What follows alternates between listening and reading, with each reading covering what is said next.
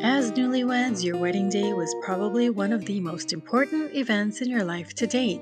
So much goes into wedding planning, and quite often, engaged couples get so focused on the quote unquote big day that what comes afterwards, the real life, normal, day to day adjustments, issues, and concerns, can come as a surprise.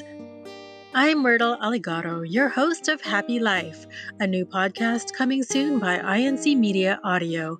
With the help of some newlywed couples who share their real life experiences, we're here to help you maneuver through this uncharted territory of married life. It was challenging, adjusting to living apart from our own families. Honestly, because there's no way that your spouse can read your mind. We have different responsibilities and lifestyles. So definitely that was one of the challenges and areas of disagreement. Prayer has helped us a lot. knowing that God is there to listen to us and that He knows already about our worries, our stresses, our concerns, it's really comforting. Sometimes it just helps to know that there are other couples who are going through the same thing. You'll hear how prayer and Bible-based teachings help them tackle their challenges.